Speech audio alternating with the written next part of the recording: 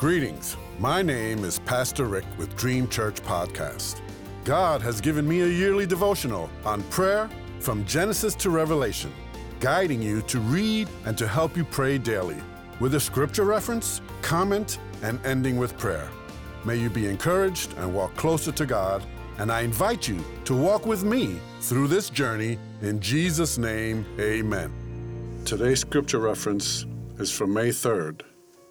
1 Kings 8, 46 through 51 says, "When they sin against you, for there is no one who does not sin, and you become angry with them and give them over to their enemies, who take them captive to their own lands, far away or near, and if they have a change of heart in the land where they are held captive, and repent, and plead with you in the land of their captors, and say, 'We have sinned, we have done wrong, we have acted wickedly,' and if they turn back to you with all their heart and soul in the land of their enemies who took them captive, and pray to you toward the land you gave their ancestors, toward the city you have chosen, and the temple I have built for your name, then from heaven, your dwelling place, hear their prayer and their plea, and uphold their cause, and forgive your people who have sinned against you. Forgive all the offenses they have committed against you, and cause their captors to show them mercy. For they are your people and your inheritance, whom you brought out of Egypt, out of that iron smelting furnace." Today's comment. Remember, it said in 1 Kings 4 and 31 that Solomon was wiser than any other man.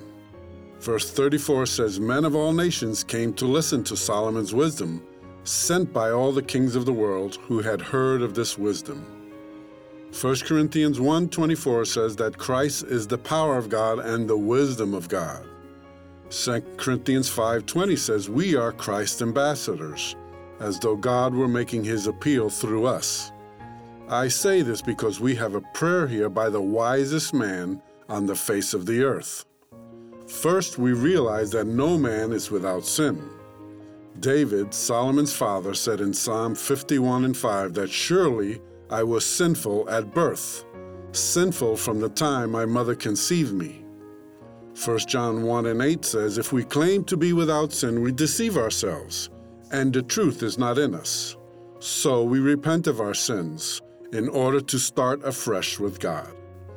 Then he prophesied in his prayer by telling God to hear the prayers of his people when they are taken captive in a land not their own, which will soon take place in the next book of Kings.